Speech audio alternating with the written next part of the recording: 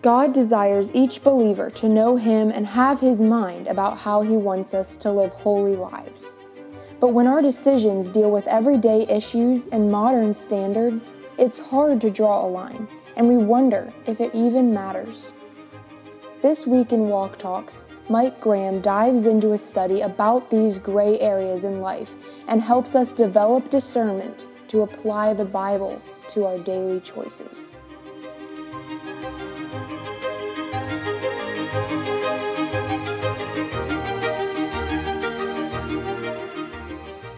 Good morning. Welcome to Walk Talks. I am so glad to be with you today. It is a great day to look into God's Word and to see what He has for us today. My topic that I'm going to try to cover, I would say this is going to be hitting some of the highlights. If you want to kind of study this a little bit more, I would say you need to get into the Word of God yourself to understand exactly what it's saying. So I'm going to give you some highlights and some points to consider, but this is not going to be a super deep study enough to just make decisions. But hopefully this will give you some tips. We're going to be talking about gray areas. Throughout Scripture, we read a lot of things about what we should do and what we shouldn't do. But as we go through life, we also see that Scripture doesn't cover every single area specifically. There is not a thou shalt not or thou shalt for every single area in life. So this is what we would call a gray area. And what I'd like to do is within these 4 sessions here is, first of all, cover the purpose of gray areas. Secondly, the conscience of gray areas. Number 3, the dangers of gray areas. And then number 4, there'll be like 7 principles to help me know what to do in the gray areas of life that I find myself in. So as we look today, first of all, to be clear, a gray area is something or an area in which Scripture does not specifically forbid or condone. Again, like I said, it's one of those things that Scripture doesn't say you should or you shouldn't clearly in Scripture. But it does not mean that the Word of God is silent in these areas. Now, I want us to also understand there are some areas which you may consider to be a gray area, which others may not. And it is important that we have good discussions with other brothers and sisters in Christ to understand primarily what does the Word of God say. Because, folks, Scripture is the ultimate authority on what is right and what is wrong. The principles of Scripture is the authority on what is truly right and wrong. And so in order for us to move forward in gray areas, we can't just say, well, this is my opinion. We need to understand, well, what does Scripture truly say in regards to a specific gray area that I may be thinking about. And I'm not going to go through a list of different things because I will miss a ton of those things. And I could spend my whole time today just talking about what are gray areas. And then somebody listen to that list and say, no, that's not a gray area at all. Well, again, we want Scripture to even define what those gray areas are. We want to go to Scripture and say, well, what does it say about this specific thing? And so what should I do? And there are some places where Scripture may seemingly clearly forbid something, but then we look later in Scripture and we're like, wait a minute, it seems to give allowance for that. Why does it do that? And based upon our propensity, our temptation can be to take the side that favors most what we want rather than favor what does Scripture really intend for that to say. So, first of all, I want us to understand the purpose of gray areas. And I think the main point of the purpose of gray areas is this, that you should seek the Lord, that you should seek Scripture, that you would know the mind of God in this area. we are in a relationship with God. Because of what Jesus has done on our behalf, we now can have a personal relationship with God the Father. And we are so thankful for what Jesus has done. But in any kind of relationship, the more you get to know somebody, the more you're going to understand them. The more you're going to understand what they like and what they don't like.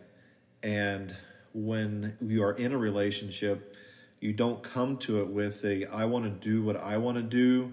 And if I'm in a relationship, then that other person will just have to simply deal with it.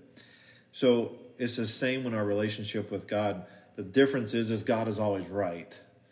And no matter what we think, he's always right. But we can't come into it with this relationship thinking like, I have my preferences, these things that I like, so therefore I want to find out how God agrees with me. Rather, in this relationship, we are about how we should agree with God. So the purpose is that we should seek God. One of my favorite passages is Acts chapter 17, verse 26 and 27. And Paul is speaking to the people on Mars Hill, and he says, "And hath made of one blood all nations of men, for to dwell on all the face of the earth, and hath determined the times before appointed, and the bounds of their habitation." In other words, he's controlled exactly where they are, and he's put them where they are, and for this reason, verse 27, that they should seek the Lord, if happily they may feel after him and find him, though he be not far from every one of us. In other words, you are where you are, whether it be physically, mentally, spiritually. The reason you're where you are is so that you would seek the Lord. And what Scripture is saying is he's not far. Especially us, as in living in this New Testament era, we have the Scripture. We have the complete Scripture, and we can go to that and find him. He's there. He's always ready to reveal himself to us through his word. So we should go and seek after him. And the reason you are where you are is so that you would seek the Lord. Job 5, verses 6 through 9 says this.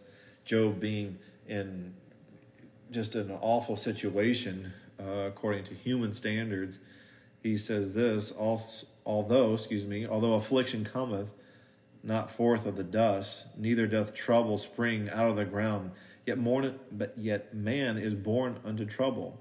As the sparks fly upward, I would seek unto God, and unto God would I commit my cause, which doeth great things, and unsearchable, marvelous things without number. So he's like, I need to seek him. Man is born into trouble, and things happen. Why? Well, so we'll seek him. So we'll find out why he's doing what he's doing, and so we will search after him. He does amazing and marvelous, wondrous things that we don't understand. And Job, even later, he says, I sought the Lord, but I found out that the reason he's doing what he's doing is so that when I'm tried, I'll come forth as gold. And then we see in 2 Timothy 2, verse 15 through 16, he says, "Study to show yourself approved unto God, a workman that needeth not to be ashamed, rightly dividing the word of truth. But shun profane and vain babblings, for they will increase unto more ungodliness." So he's saying to Timothy, study. Look, you need to study to show yourself approved unto God, right? This is why we're studying, so that a workman will not be ashamed, because he is rightly dividing what the Word of God says. So he's taking all of Scripture and he's putting it together and saying, okay, what is the mind of God? What is God saying? It's not coming to Scripture with my preconceived ideas. It's coming to Scripture and saying, well, what does Scripture say? So the purpose of these areas are not to take liberties, as we're going to look at in the next couple of days here, it's not to take liberties unto myself so that I can do what I want to do. No, it is simply so that I will seek after what God wants. You are in a relationship with God, with Christ, with the Holy Spirit, and all of the Godhead is there to guide you and to help you but we have to go to them. We have to go to what their word says and then make the correct decision based upon what Scripture says. Folks, it's not about your opinions. It's not about what you've been taught. It's about what Scripture says. There's going to be a lot of things that you're going to go through in life, especially if you, as a young person, are trying to piece together life and understand it. You're going to come away saying, I thought I knew, but now I don't. I've heard different opinions. Brother so-and-so said this, and my relative said this, and, I heard a pastor say this once, and I hear another pastor say something else. Like, what am I supposed to do? Well, I'll tell you what you're supposed to do, because what Scripture says, and that is you're supposed to seek after the Lord. And the only place you can find the Lord is not through my feelings, not through my emotions, not through some spiritual experience. It is through the written Word of God. So, what is the purpose of gray areas? Well, it's to seek after the Lord. And as Acts says, if haply you may feel after him and find him, though he be not far from every one of us. Well, we'll look forward to tomorrow when we're going to talk about the conscience of gray areas. Hope you have an incredible day.